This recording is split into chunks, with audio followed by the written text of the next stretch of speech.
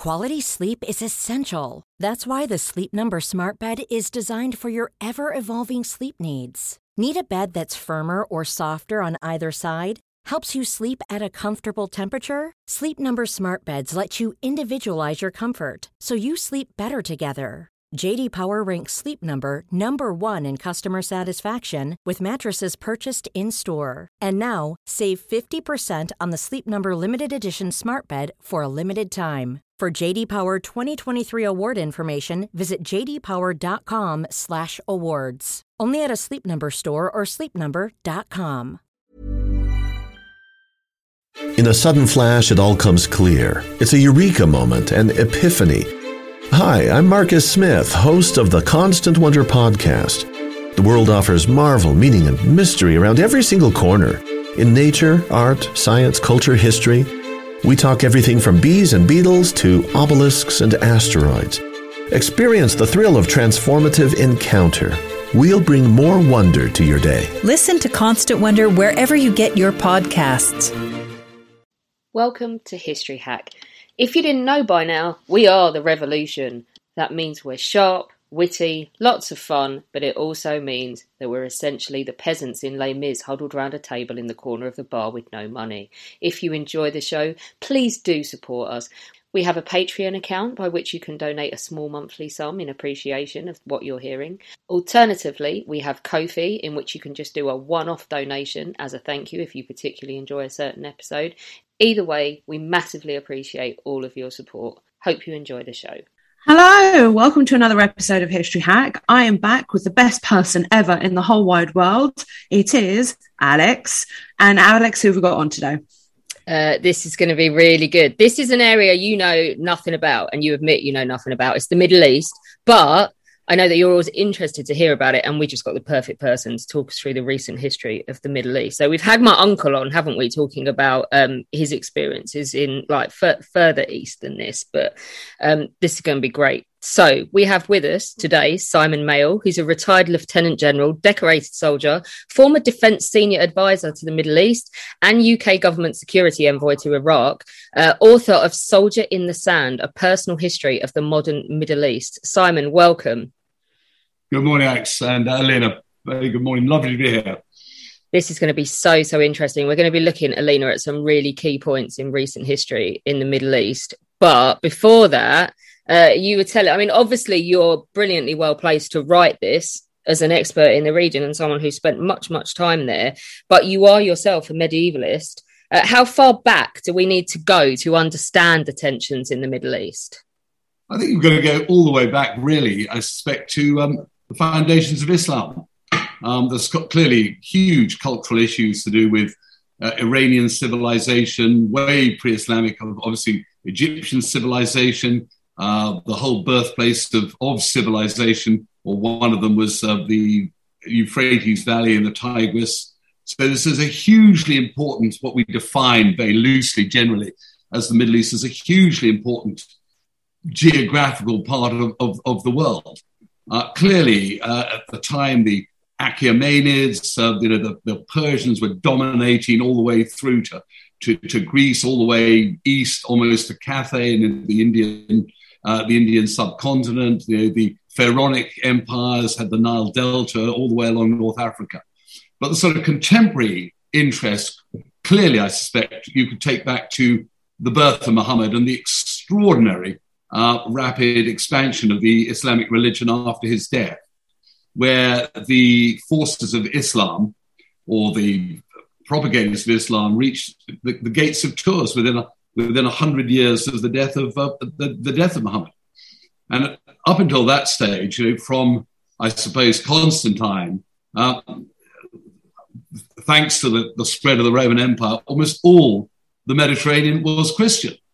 And yet within 2 generations, the Holy Land was taken.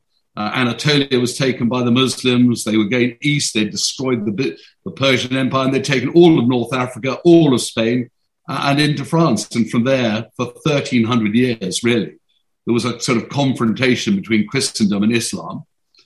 Important to understand the tensions within Christendom and within Islam, Sunni, Shia, Catholics, Orthodox, Protestants.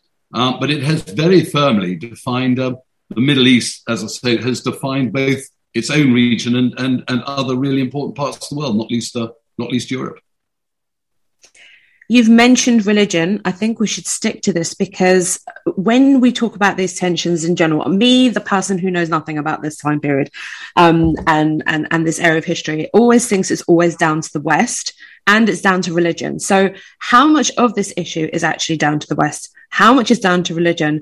And how much is down to cultural tensions?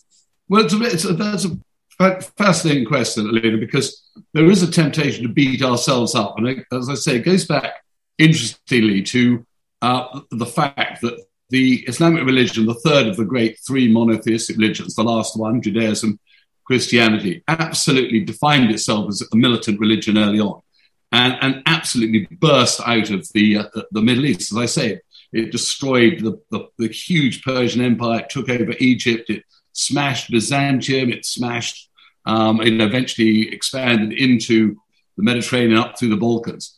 But obviously, for the last 500 years, it is a story of encroachment by the West, expansion by the West, Columbus, Vasco da Gama, breaking out technological revolutions. And there was a certain feeling that it was the West on the offensive. I mean, you can take that back to the Crusades. But in many ways, it's often been a counteroffensive against a very, very vibrant, young, ambitious, aggressive religion on the other side. So you come into the 21st century or the 20th century and Osama bin Laden and the attacks on 9/11. And there is a touch of saying, well, this is revenge or this is to come back at the West. But for centuries, it was the West that were on the back foot against a very vibrant, very aggressive, very dynamic military religion, Islam. So hence, I would argue again, because we're all historians here and most of most of your listeners have an interest in history, it really is important to have a firm grounding in history in order to put contemporary events into context or trace their roots. Dare I say, without flattering you both in your organisation, how terrific that you've gathered up people who are interested in history, either because they're experts or because they really enjoy hearing sort of discussions, which encourages them to learn more.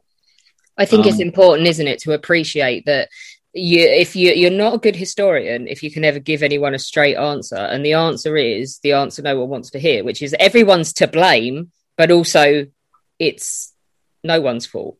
Really, it's just history. Well, you're absolutely right, Alex. There's nuance in there. It's important nuance, and undoubtedly, which side of the fence you're on is really important. And at a certain stage, it was the Arabs were leading the Sunni Islamic world. In due course, the Turks under the Ottomans led the Sunni Islamic world. The Iranians have another sort of great pride in their pre-Islamic history, but also in their, the Safavids and the Sassanians. These are really, really important parts of their own identity as in the modern environment. You can't understand Iran or even the Ayatollahs without understanding this deep-seated Iranian nationalism that goes with also their Shiism. You can't understand Egypt without understanding its attachment to its glorious imperial past. The Ottomans the same. Modern Turkey, President Erdogan today, very much influenced by that he is the standard bearer of Ottoman dominance for nearly 400 years. They've just named the third bridge over the Bosphorus the Selim the Grim Bridge, because Selim the Grim was the person who destroyed the Mamluks in Egypt and took the sword and the cloak of Muhammad back to Istanbul, and they marched with that into the Balkans in the under Suleiman the Magnificent. So everybody has their mythology and their selective grievance and inspiration. And it's really important to understand that, because you can say, I get where these people are coming from. I get the reference points that people like Osama bin Laden and even Abu Bakr al-Baghdadi of ISIS, Islamic State, used to inspire their followers. However much we think, and we've denigrated history really in the West and in our schools and universities, and part of it is the culture wars. But to my mind, it's absolutely critical to have this understanding. Many of our policy mistakes, I think, in the Middle East were our failure to understand the culture, the history, the touch points, the reference points that we were dealing with when we went into somewhere very, very complex like Iraq. Before we get to your professional life, your earliest experiences of the region were not professional. So you were there as a child, weren't you, around the time of Suez? I was. That really does date me, frankly, Alex. You must have been like a babe in arms. I was, to be honest with you, born in the year of Suez. Okay. 1956. But interestingly, both my grandparents independently had gone out to, it's a bit in the book, which is, as you know, a bit of a sort of autobiographical military memoir, but using that as a scaffolding to explain the Middle East historically. But both my grandparents went east of Suez. And were in India for a long time, so they were always going through the Suez Canal, the Red Sea, out to India. And then my father, when he came out of Sandhurst, or he went into the Air Force, went to Egypt at the time when Farouk was overthrown. King Farouk was overthrown by Nasser, and then of course 56 Suez Crisis, and very shortly after that, my father was posted. With my mother and myself as a very young child to Aden, which at that stage was headquarters Middle East Command. So although I was very young, it was those formative years between about 3 and 5, which are so influential on young toddlers, impressions, heat, light, sunshine, dust, hearing people speak in Arabic, that I think was quite influential in my attraction to the region much later on when I went back to serve the Sultan of Oman, having joined the army. But in the meantime, fun enough, drawn to medieval history because I had very good teachers and tutors. And I studied the Crusades at Oxford, so this a sort of understanding the historical basis of some of these modern day conflicts came about through sort of family reasons and academic inclination. I actually quite like this, that you kind of put your own history and your own experiences into the book that allows you to tell a bigger and greater story, because after the Suez Canal, you talk about going to Oxford, you study history, you join the army. Yep. How do you end up being sent out to the Middle East? Because you had a role to play in terms of actively looking for adventure. Am I correct? Well, it's an odd person who joins the army who doesn't have a slightly adventurous streak, I think. And it's certainly, there's a Peter Pan element to all of us in the military as we get older and grey and fatter. We still remember hang on to this youthful image of ourselves. And there's no doubt about it, for a certain type of Brit, and I'm not just saying British, I was going to say English, but I'm a mongrel like many Brits. My grandfather was Scottish, my grandmother was Irish, my other grandfather was Welsh, etc. There's an attraction to far away parts of the world, and I joined the army, of course, at a time when we'd withdrawn from east of Suez. In my book, I'm very critical of that decision in the 1970s, and so I joined the army after university in 1979, when we were still focused on the Soviet Union. Interesting what's going on today, where Russia resurged. So we were in Germany or Northern Ireland at the time, and thank God forgets that's hopefully most of the past.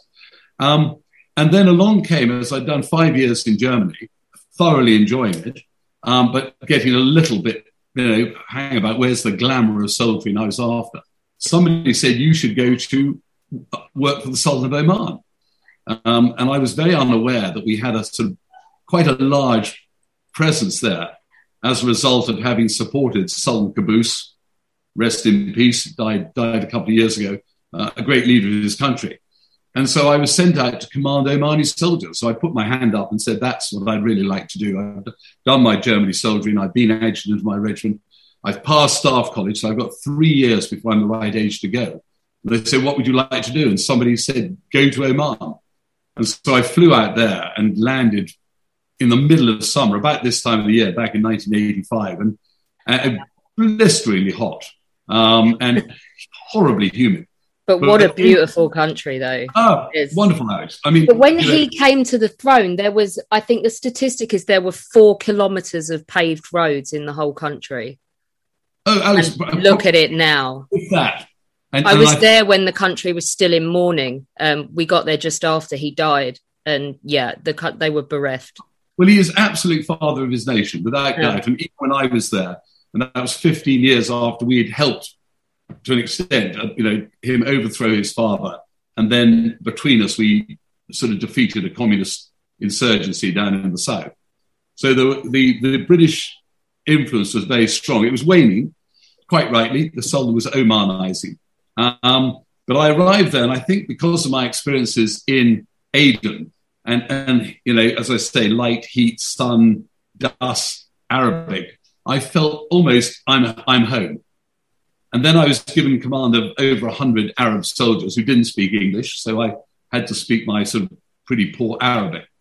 And I just had 3 of the best years of my life there. I was the right age. I was, commanding. I was doing the sort of thing my grandparents had done and my father had done. And it just absolutely embedded an interest in that part of the world. And when I picked it up, and I'm not claiming remotely to be an expert then, I'm better informed now. But it just gave me an absolute love of it. And of course, think the Middle East gets in your blood, doesn't it? I think it absolutely does. I spend time every year working in Jordan, and it just I can't explain it. You have to go there to experience it, but it gets in your blood. You do, and I absolutely admire the culture. I love it. It's got all sorts of problems and tensions, which we may come on to.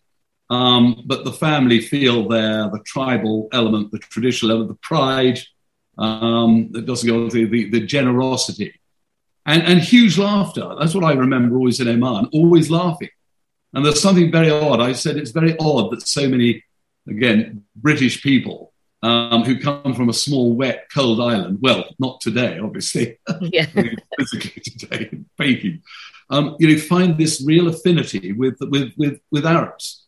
And I just loved commanding Arabs. I just absolutely, every morning when I went on parade, and saw all these great grinning faces of my soldiers, officers, my NCOs. It was a wonderful feeling of camaraderie, and it absolutely got in my blood. And of course, very soon afterwards, I assumed I was going back for a continuation of the Cold War. And very quickly, the wall fell, and first Gulf War. Saddam was invading Kuwait, and we were out there, and I felt absolutely that's where I should be again, because I felt very comfortable. One of the few officers in the British Army who could speak Arabic at that stage, and it was still in. So as I say, a sort of a whole raft of family and professional and academic influences in my life came together in Oman, and then really defined the rest of my career, particularly after 9/11, of course. Well, you were involved in Desert Storm. Start again. I'm sorry. Yes. Yes, I was, Lynn. And I was classically one of those who talked about seeking adventure. My regiment was not due to go to, the desert. And I was in the Ministry of Defence, and I bumped into my boss who had been in Oman. And I said, look, General, I should be there. I've commanded troops. I speak Arabic. And he said, well, I'm going to talk to General Peter de Lobelia, who's always been my second in command, and I'll make sure he gets you out there. And I went back, like everybody. We were all, we'd missed the Falklands War. 40th anniversary. We know how dangerous that was, what a sacrifice that was. But, you're young, you're immortal. And I was determined I was going to be in this conflict.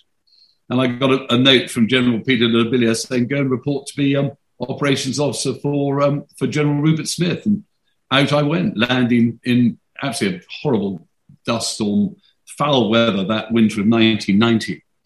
But again, feeling this is where I should be. It wasn't the war. We didn't fight the war we thought we were going to fight. Probably, thank goodness. Liberated Kuwait, and then one was involved quite a lot afterwards, again, because I spoke Arabic, so I could go and talk to Egyptians, Syrians, obviously the Kuwaitis, talked a lot to Iraqi prisoners of war. So again, I was very just fortunate to be somewhere where I felt I should be at a particular time in my career and life. What are your overriding memories of that campaign? In a sudden flash, it all comes clear. It's a eureka moment, an epiphany. Hi, I'm Marcus Smith, host of the Constant Wonder podcast. The world offers marvel, meaning, and mystery around every single corner. In nature, art, science, culture, history, we talk everything from bees and beetles to obelisks and asteroids. Experience the thrill of transformative encounter. we'll bring more wonder to your day. Listen to Constant Wonder wherever you get your podcasts. I think the scale of it, I think it was just it sort of just came out of nowhere because we'd been so focused for so long on the Soviet Union and the Warsaw Pact. And, you know, we all our training was really for Northwest Europe. We'd been alongside the Americans, of course, in NATO. And then it was suddenly the most extraordinary feeling at such short notice. And I remember being in the Ministry of Defence when somebody said, and the place was almost empty because it was about this time of the year and people were, you know, gone on leave. And somebody said, my goodness, Saddam Hussein's invaded Kuwait.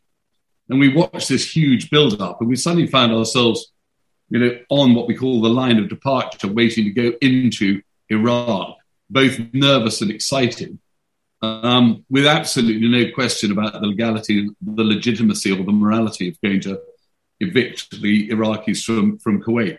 But equally very nervous that we were going to have it was going to be a major conflict, possibly with chemical weapons. And looking around, and you know, in the book, there's a couple of chapters really about both the experiences and the feeling. But it was very much, if you've joined to be a professional soldier, and that's why you have a volunteer army, you can't ever then complain about what you're sent to do or asked to do. You can't do this sort of thing with a conscript army.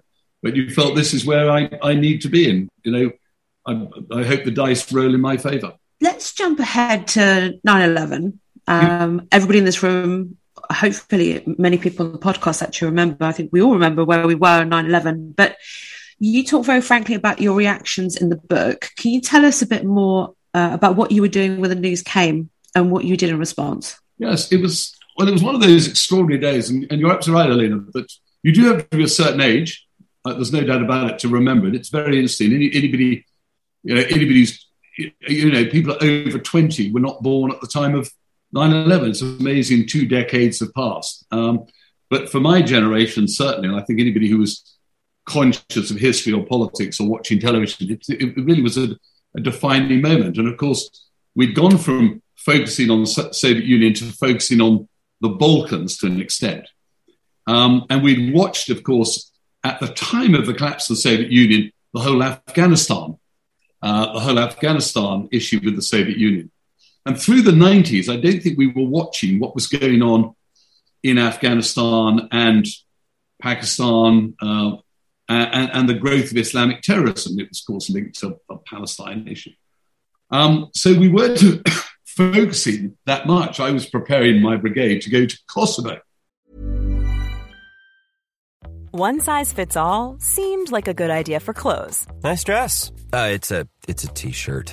Until you tried it on. Same goes for your healthcare. That's why United Healthcare offers a variety of flexible, budget-friendly coverage for medical, vision, dental, and more. So whether you're between jobs, coming off a parent's plan, or even missed open enrollment, you can find the plan that fits you best. Find out more about United Healthcare coverage at uh1.com. That's uh1.com.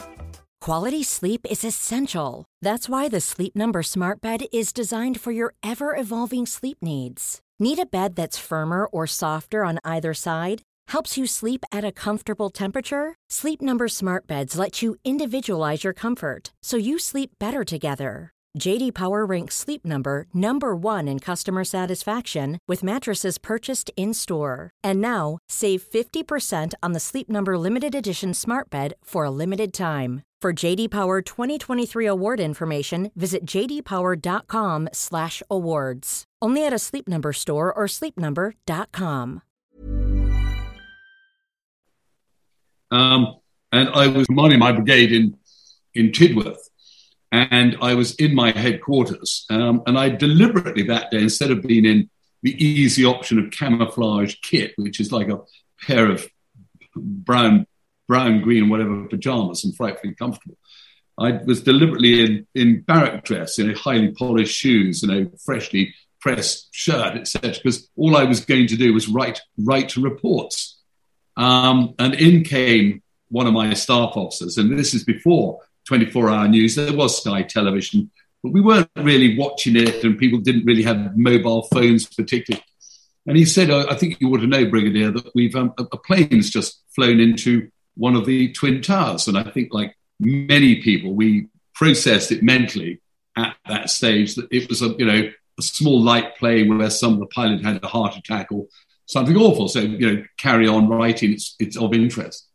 And then 15 minutes later, somebody who only had a little television screen in his office to watch Test cricket, frankly, came in and said, "Bring it in. We've just had a second plane, and by this it fly into the Twin Towers." And at that stage, we thought, "My goodness!"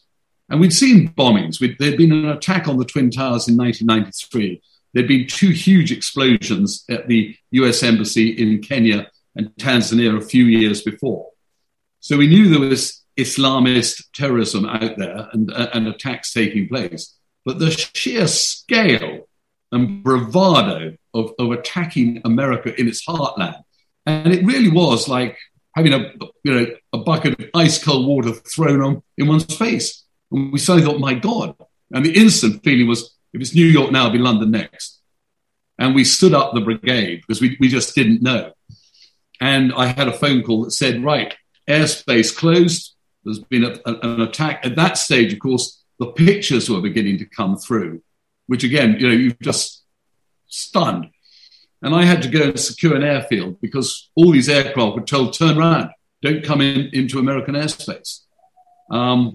And so we sat there, and I was supposed to have a dinner party that night. My parents were coming down, a number of people were there. We all said, well, what do we do? And at that stage, we knew we weren't going to need the emergency airport. And we just knew the world had basically turned hugely. We went on with the dinner party. It felt like a bit of an act of defiance. But I was absolutely expecting something to happen, be it Paris, be it Berlin, be it London. And from there on, of course, we were about to go on another big exercise in Oman. And I wasn't supposed to go on it, but the headquarters that was going to go on it then went off to organize basically the overthrow of the Al-Qaeda and the Taliban. And we went out to run the exercise in Oman, which, of course, for me was, great going back there. But the backdrop was, of course, the whole fallout of 9/11.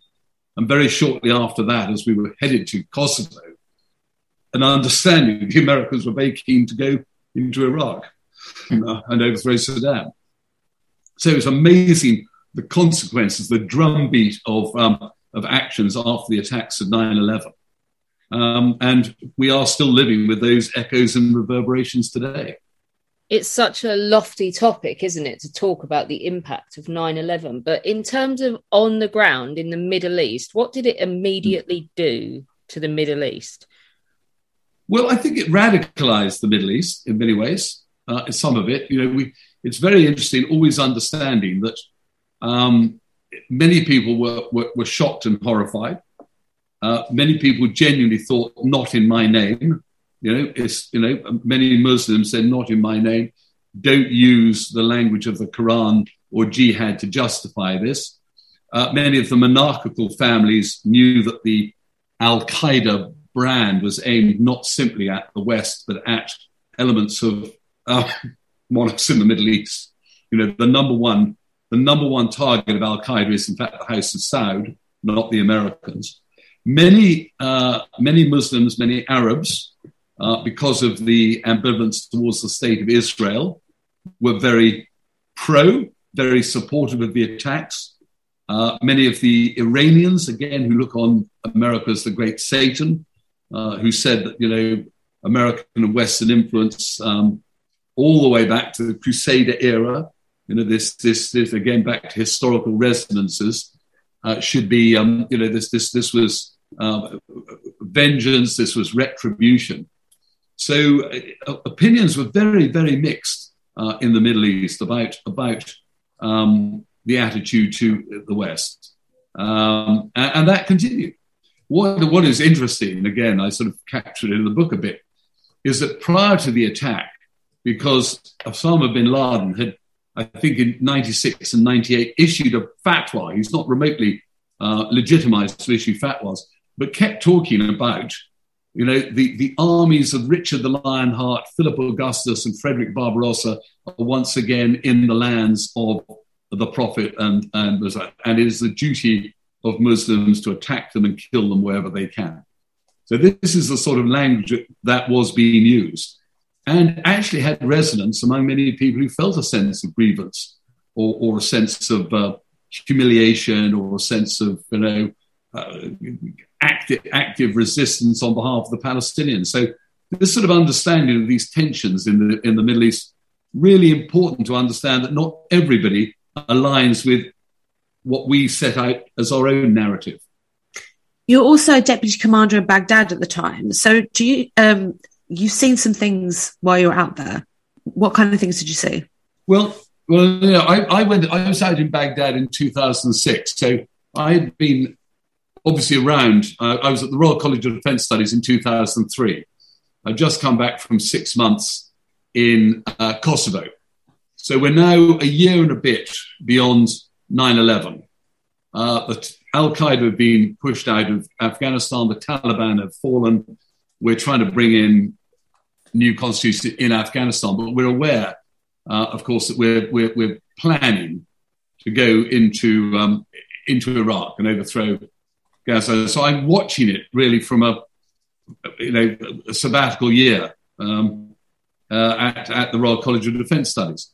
Then I come back into the Ministry of Defence, and in 2006, I'm told you're going to be the deputy commander in Baghdad.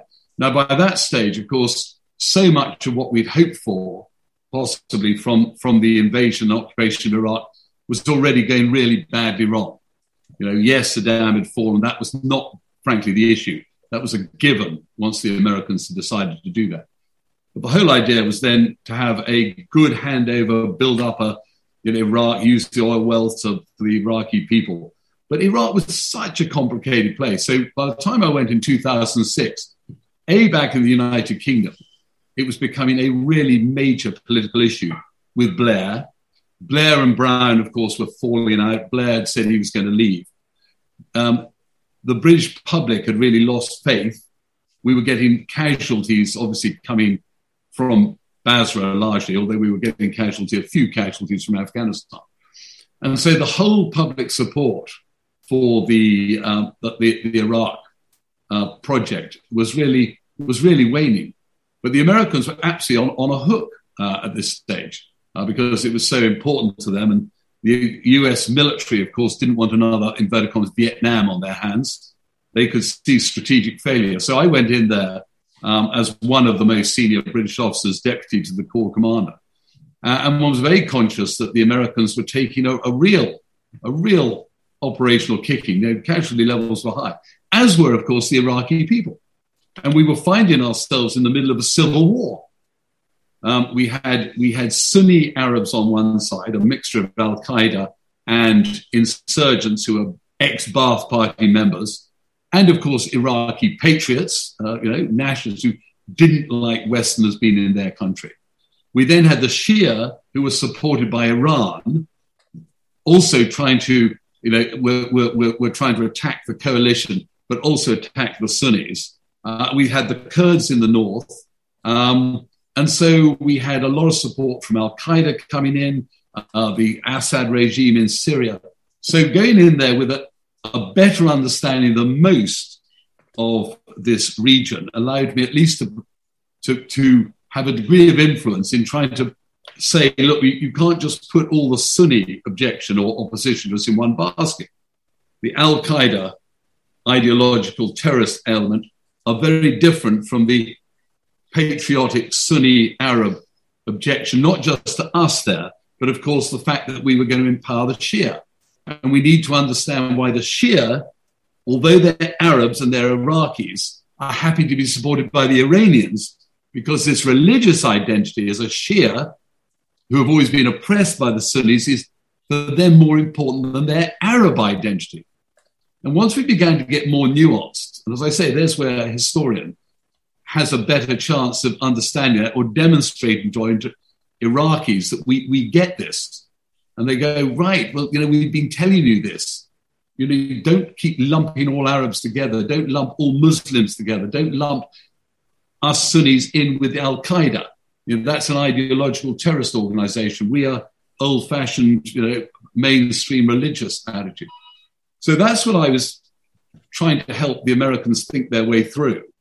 as I won't say a bit part player, but somebody who had influence because the British were the second largest contingent there. And obviously going out on the ground a lot. We were trying to hand off to the Iraqis because, quite rightly, we wanted them to have a responsibility for security in their own country. But we hadn't helped ourselves, Elena, as you'll remember, when Jerry Bremer and Rumsfeld de-Baathized and therefore threw everybody out who, frankly, was a teacher or a fireman or an engineer or bureaucrat, was thrown out of their job. And then we disbanded the Iraqi security forces. So we never had enough coalition troops there. We were trying to build a new set of security forces at a time when we were under huge attack as coalition, but people were trying to attack each other because we'd entered into a civil war that reflected so much of the history of that region, where Turks, Kurds, Iranians, Arabs had fought for control of the region around that, going back to our initial conversation, the Tigris and Euphrates, the birthplace of civilization. But a failure to understand that had really fatally flawed the assumptions under which we began the occupation element after the invasion of Iraq. And the Brits, I suppose, comment, not criticism, with our greater interest in history and our sense of ourselves as a historical nation, found it easier to understand these things and engage with the Iraqis in many ways than some of our American friends. And as I say, that is absolutely simply opinion and commentary, not criticism. America is a very new country and has huge strengths by virtue of that.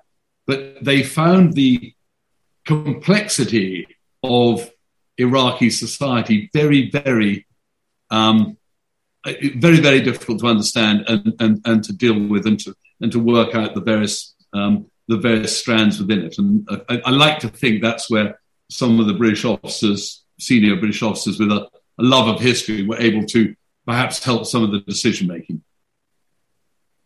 You're obviously there you're there for a reason that isn't happy, and you're there for war. It's what an army does. Yeah. That said, the Middle East has formed such a huge part of your life, like not just your professional life, because it is just your life. What are some of your favourite memories of it? Well, even in the midst of Iraq, going back to Elena's question, where one saw some pretty grisly things and depressing things. And part of the depression was Iraqis fighting each other and outsiders, many of them not Iraqis, coming in precisely to try and kill people and drive that. Even there, the fundamental strengths of that Arab Muslim culture always meant that every engagement, and one can sometimes understand why those engagements were unpleasant or harsh, one drew some interesting sort of personal and professional qualities from. But so, the wonderful times, I vaguely remember being in Aden with my mother going down the souk, let alone the 3 years I had in Oman, let alone, as I say, working alongside Iraqis, very, very patriotic, very, very committed Iraqis, or going to visit families in the height of the Troubles. Let alone when I came back as the defence senior advisor for the Middle East, and routinely was out in the Gulf, either in the majlises of kings or commanders in chief, or sitting smoking a hubble bubble pipe, in a small cafe, or going to visit a historical mosque. I just, every time I go to the Middle East, I just enjoy it. And I don't mean that in a patronizing way or anything. It's a culture, it's a history, it's a way of life that gets under your skin.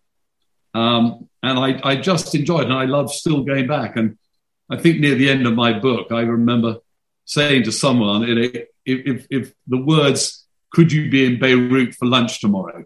or Cairo, or Istanbul, or Muscat, I'm reaching for my passport. I'll see you there, and I'll roll off and give it, Assalamu alaikum, Kaif Halek, Sabah al Khair.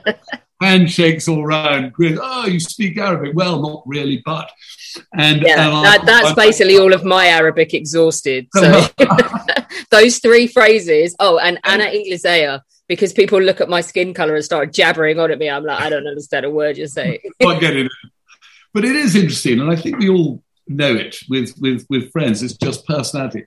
If you go somewhere and you can demonstrate that you respect their culture, that you know something about it, that you can engage with them, that clearly you're affable people, as you and Elaine obviously are, that you lean into things. You're there to listen. You're there to enjoy. You're there to be respectful. You're definitely met halfway. And that was part of, I think, A, why I enjoyed it, and B, why I had a successful professional career dealing with the Middle East. I like to think, exuded an enjoyment of these engagements, be it the customs officer, the policeman, the young, Bedouin goat herd in the desert, the brave Iraqi soldier, the Kurd, the Syrian, the Lebanese, the Egyptian. And again, I don't want to, one doesn't want to make any of this sound patronizing or anything. It's just going somewhere where you think the deep weight of history, the really important cultural influences, and hopefully contributing to perhaps, bridging some of those differences where one can, and be in a position then to influence policy here. And as you know, one of my greatest achievements, I like to think legacy, was in my role as the defence senior advisor for the Middle East, getting the British government to reverse the 1971 decision to withdraw from East Suez. I mean, we've always been deployed out there and been on operations, etc., and people like myself sent there. But we have our first permanent military base east of Suez in Bahrain, because I was able to take advantage of the opportunities to push at an open door with friends in the Gulf who said, we'd love to have the British back on a much more permanent basis. You understand us, you annoy us, you irritate us, you routinely disappoint us. But all the Western nations, you're the ones who are closest to us. You're the one who understand us. Britain is the place we love going to. This is where we go to Sandhurst. We have links with your royal family. We love London. We invest in, we invest there. We welcome you here. Our armies are modelled on yours. And sometimes I think we in Britain, or our politicians, fail to understand still with what affection and respect we are viewed in that part of the world. And there's huge opportunities. And again, we're very good, I think, at explaining that part of the world to often our American friends in a way that other countries can't do. And it's been really satisfying and very fulfilling being part of that process. I just want to add, because you're both speaking about how amazing the Middle East is. I mean, Alex convinced me to come out to Jordan earlier this year, and I also felt, I've been to Israel. I spent time in Israel. I loved spending time in Israel. It's such a beautiful country. And then we went to Jordan, and it was just a bigger eye opener. The people were so wonderful. The culture was amazing. I had such a great time that I desperately now I didn't want to go to Lebanon. I've got all of these plans to go around and spend more time in the Middle East. And I just came home with the full outfit. She's got the Bedouin coat around the campfire. I have a Bedouin husband. I work out there now on a month every year, dragging people around on tours, looking at the Arab Revolt. Brilliant, Alex. Lovely. Local guide Mohammed is now nominally my Bedouin husband, because we just lapse into married couples for 3 weeks every year. But you must come with us. It's great fun. But just on a more serious note to end. Further east still, what do you think the future holds? We're obviously watching events in Afghanistan, and they're frankly depressing, aren't they? But are there reasons for optimism? I think it's easy to be gloomy, as you know, and I always put up sort of 3 slides when I lecture on the Middle East. And the first one is what I would call the Orientalist one. These are images of the Middle East that people get. It's Bedouin in the desert, it's dhows, it's minarets, it's pyramids. It's sunset over the desert. We all know. The second one, of course, is a rather more gloomy one. It's explosions. It's gunmen. It's people with Islamic State flags. It's it's Yemen. And then the third one is normally, empowerment of women, education, clearly, cultural hospitality and strength of families. It's universities, it's technical advance. Now, as I say, it's very generalized about the Middle East, but, you've got Egypt, you've got Turkey, you've got Iran, and you might include, obviously, you've taken out Pakistan, Afghanistan. You've then got the Gulf, and then you've got that strip in the middle, Iraq, Syria, Lebanon, Jordan, very, very complex, precisely because of where it sits geographically. And so it is, on the one hand, you say, gloomily, there's too much population growth, there's too many young people, there aren't enough jobs, the attraction of the jihadi ideology will continue to sweep up many of these young men. There's migration, there's violence, there's all sorts of problems. On the other hand, you are saying that there is enthusiasm, there's youth, there's ambition, there's aspiration. Undoubtedly, there are really major changes taking place in terms of, I would say, one of the big things, of course, is the role and position of women. One shouldn't always go with the stereotype that women are disempowered. Within families, women are extremely powerful, but in public life, they have not been. But people like the Crown Prince of Saudi Arabia are undoubtedly driving very, very strong reform movements that are now capitalizing on the, on that human capital that is there in the half of the female half of the population.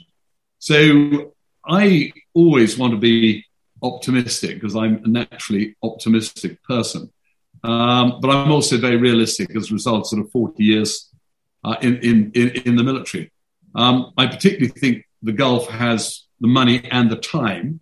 Hence, I'm a supporter of slow, steady reform there, which tackles some of the cultural issues that I know the Middle East has stereotypes and gets criticized for. Because I think if you move events too fast, as we saw with the fall of the Shah of Iran, what you don't get is another bunch of nice reformists taking over from autocrats or monarchs. You go backwards into the Ayatollahs or worse, the Islamic State results. So I think we should be absolutely supporting those areas of economic development that will offer the chance for these young men to marry, have children, have a job, contribute, not one where they're disenfranchised, unemployed, and attracted to some of these rather more extreme ideologies, which I'm afraid will always be there for, disenfranchised young men will be looking for purpose in their life. And I think we need to reach out because, again, going back to an earlier question from Elena, who's to blame, who's to sit back, who's to demonize? Well, the whole idea is the better we understand each other's cultures, the better we explain that this is not confrontational. It's a small planet and we need to be trying where we can to come up with shared solutions. And we need to, wherever we can, walk away from confrontation and conflict because we just know how damaging it is for the weaker elements of society. So that's why I'm always very forceful about defending the monarchies in the Gulf, because I think they've been very good stewards of their wealth. And in many ways, they're also being driven by the reform movements generated from outside and internally. And I think they're trying to ride that tiger in a very conservative culture and environment. And thank you so much for teaching me something new. Very much appreciated always. I'm assuming loads of other people learned something new today. And as well, I just find your personal experiences in this so interesting that I think we could possibly talk for another 5 or 6 hours on this because I'm very much engrossed. But unfortunately, we do have to stop our podcast and stop chatting away, even though we'd like to talk for much, much longer. So thank you so much for joining us. Well, all I can say, Len, thank you very much to you and Alex for the time. If people are interested, I genuinely think Soldier in the Sand would be a terrific introduction as a book to those who'd just like to join the dots up. But very, very many thanks to both of you. Absolutely. The book will be available on our History Hack bookshop. Buy it from us because then Simon gets his cut, the publisher gets his cut, independent bookshops get supported and we get a cut, and Jeff Bezos does not spend your money on rocket fuel, as Zach keeps telling everybody. So hop over there and you'll be able to get yourself a copy. Simon, thanks so much. Thank you. Goodbye. When our guests join us to talk about their work and their new book, the 45 minutes or so they spend with us is just a taster of all their efforts. So to this end, we have launched our very own bookshop on bookshop.org, where you can find our guests' latest and greatest books. You can support them, and you can support History Hack too. 10% of every sale via our bookshop supports the podcast and allows us to keep at it and bring you more amazing guests. You can find our bookshop at bookshop.org/shop/history hack, or just search on bookshop.org for us under the shops bit. Thank you for your continued support, and here's to your next great book. Even on a budget, quality is non-negotiable. That's why Quince is the place to score high-end essentials at 50 to 80% less than similar brands. Get your hands on buttery soft cashmere sweaters from just $60, Italian leather jackets, and so much more. And the best part about Quince, they exclusively partner with factories committed to safe, ethical, and responsible manufacturing. Elevate your style without the elevated price tag with Quince. Go to quince.com/upgrade for free shipping and 365-day returns.